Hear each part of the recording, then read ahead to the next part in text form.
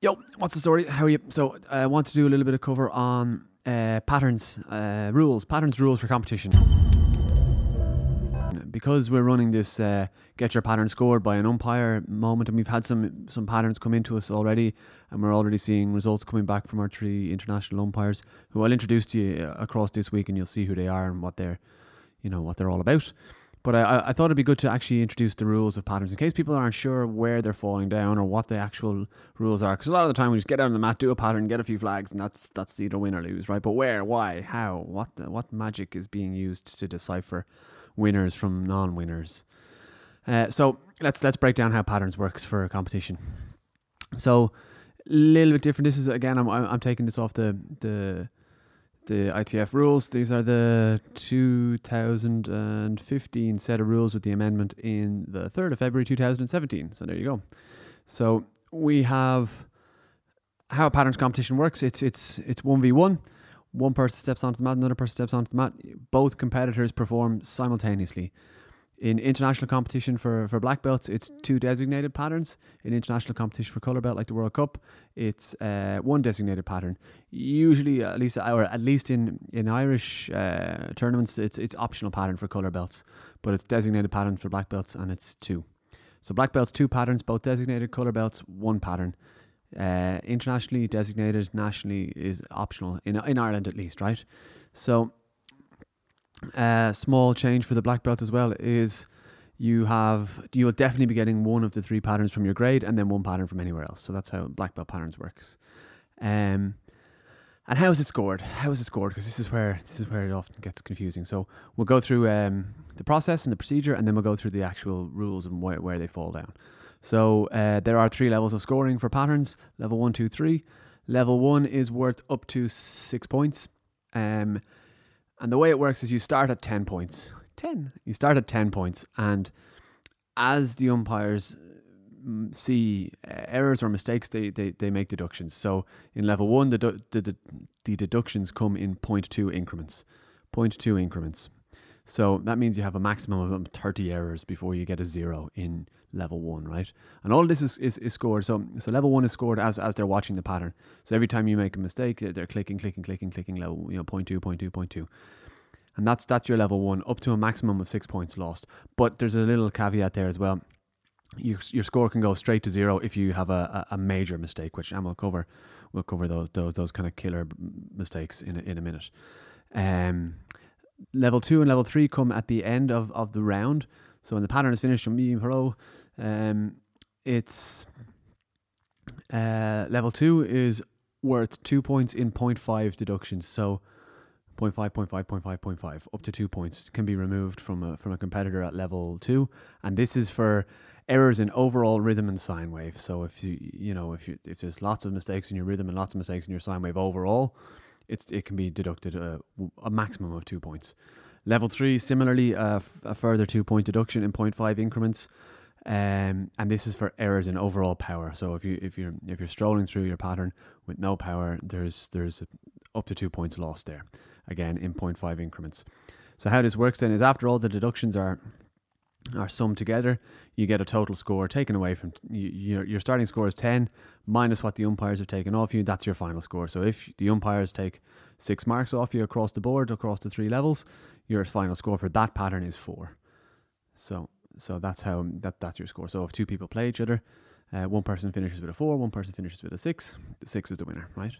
And that's how we score patterns in ITF.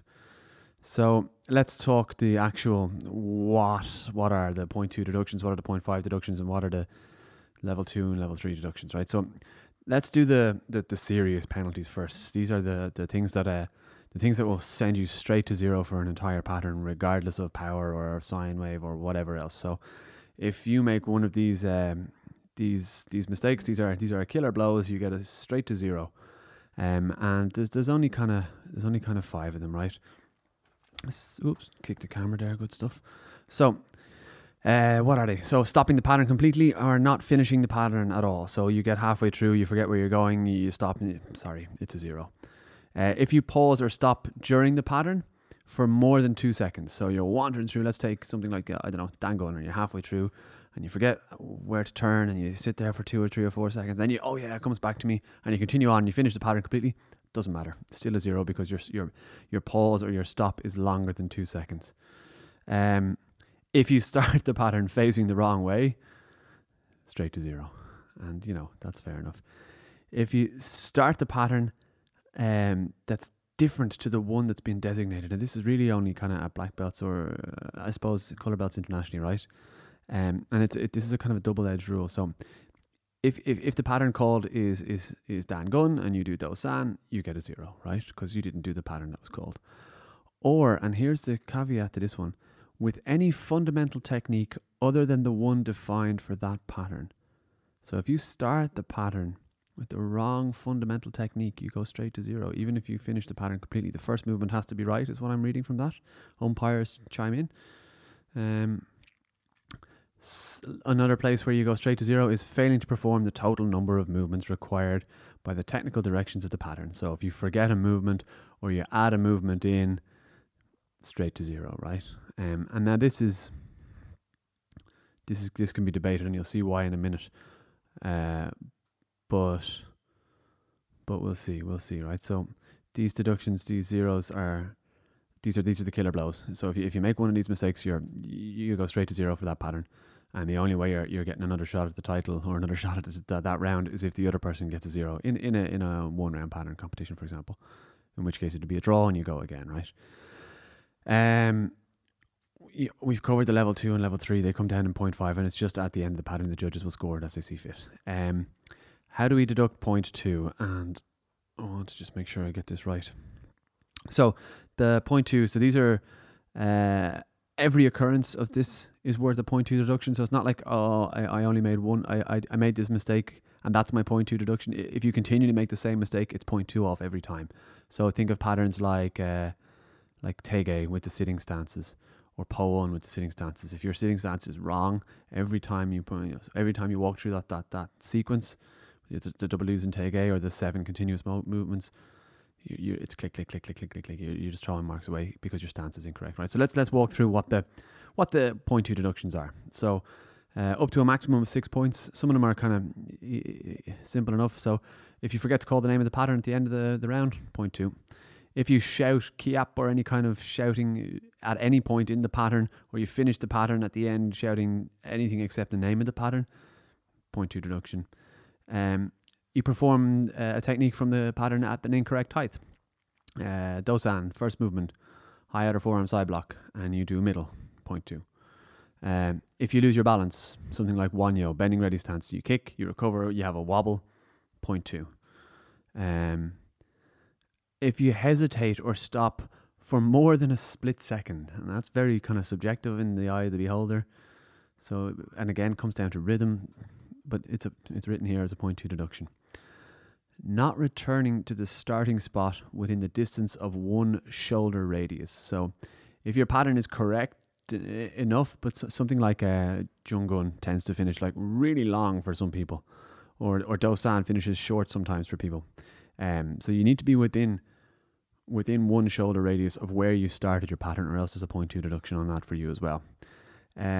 Interesting one here is lack of power on a specific technique. So in addition to losing your up to 2 marks for your overall lack of power, you can lose 0.2 throughout the pattern for not having power.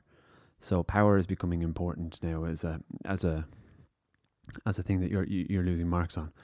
So if you step back to the starting spot with the wrong foot, so instead of left to right, you do right to left, and that's 0.2 deduction.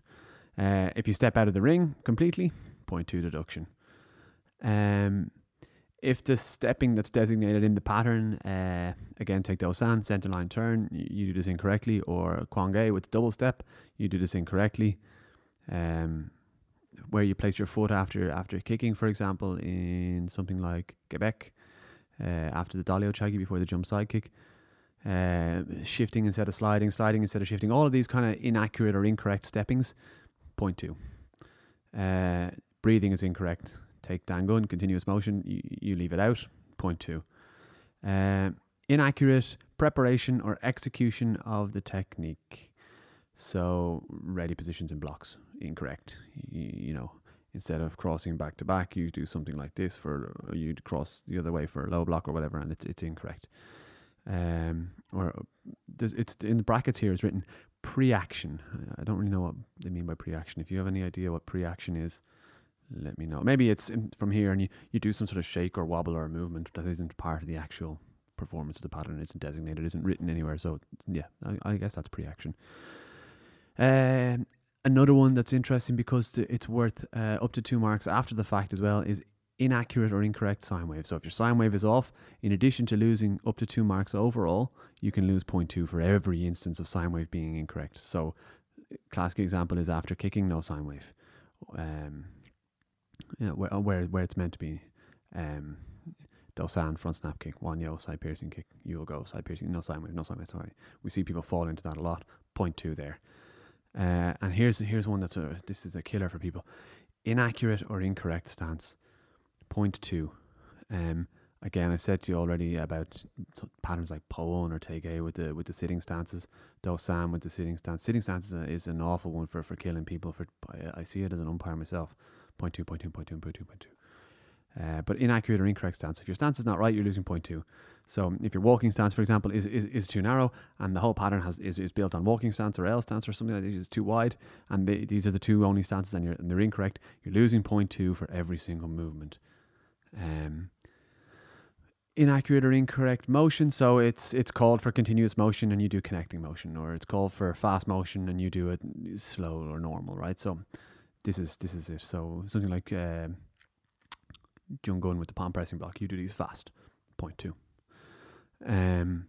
Attacking or defending with the wrong technique, you do the wrong technique, 0.2. So if it's meant to be a middle block and you do a reverse knife hand, it's 0.2. And this is one that we've seen an awful lot of coming into play in the rules recently, is incorrect suspension, holding, or termination, retraction of a kick according to the technical definition for that kick. So we have some fantastic kickers in ITF Taekwondo that really love to show that off. So we used to see side piercing kicks that would be held out there for 10 million years and then they'd come back, and they're it's not really a side piercing kick, so it needs to lift up, hit, return, and come back. And fast enough, but fast enough to be a real kick, without, sitting there and posing for 10 or 15 foot photographs, right? 0.2 deduction there, right? Also, it means after stuff like after your kick, instead of coming back and retracting to the chamber position, for example, you just fall into your next stance, 0.2 here as well. So these are the 0.2 deductions, and what's worth thinking about is these 0.2s are cumulative, right? So they give an example in the rules, and I have them in front of me, so I'm not making any mistakes. But stuff like, here's the example, right? In the event that a single technique has multiple errors, deduct 1 penalty for every error performed.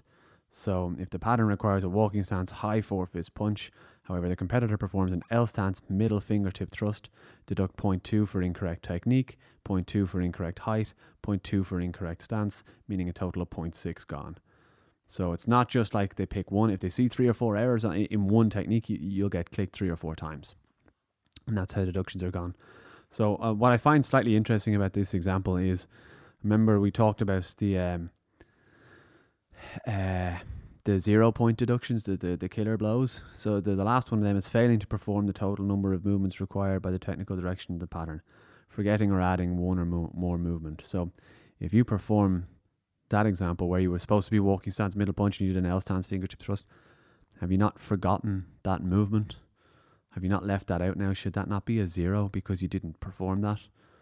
Or should it be just the 0.2 deductions because the total number of movements is the same, even though one of them is completely wrong and you forgot it? I don't know.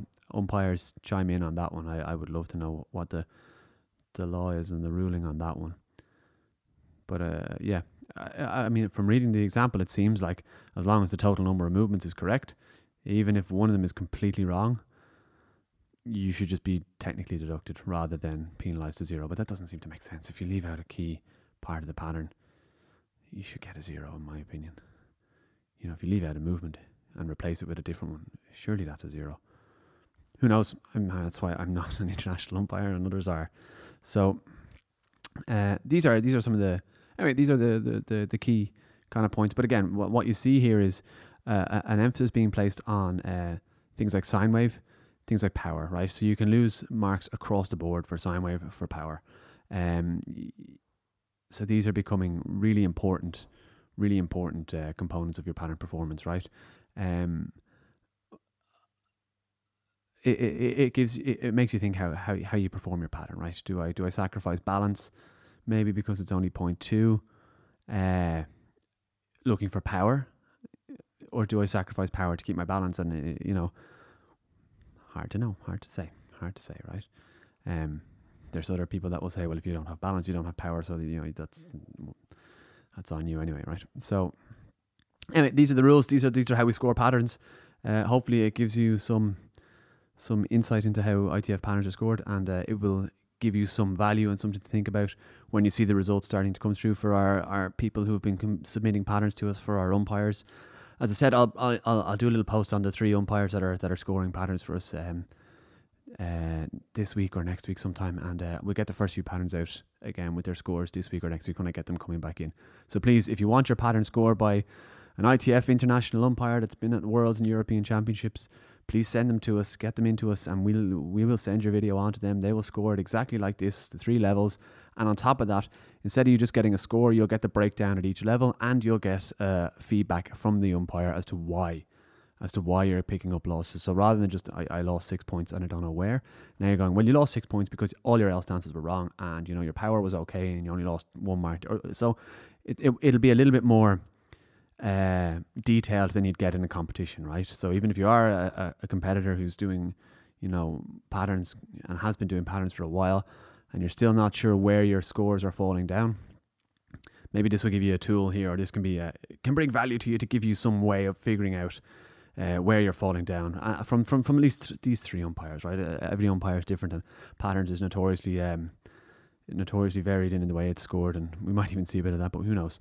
Anyway, look, it's a tool there. I think it's a really good opportunity to get feedback on your patterns. If you want feedback on your patterns from a competitive point of view, please send them on to us. And if you're liking all of this stuff, let us know. Let us know what you think. Let us know what else you'd like to see. We'll do the scoring for sparring next time, so you have an idea around that as well. How to read the scoreboard in sparring. Often I've had my own students look at the scoreboard and not realise what they actually mean, thinking they're winning and they've actually just got 13 warnings or something like that. So we'll dig into that next time as well. So if you're enjoying the content, let us know. Like it, give it a share, subscribe to it. You can check us out on podcasts, on YouTube, on Facebook, on Instagram, we're everywhere. So yeah, cool. Thanks for your time. I'll see you next time. Cheers.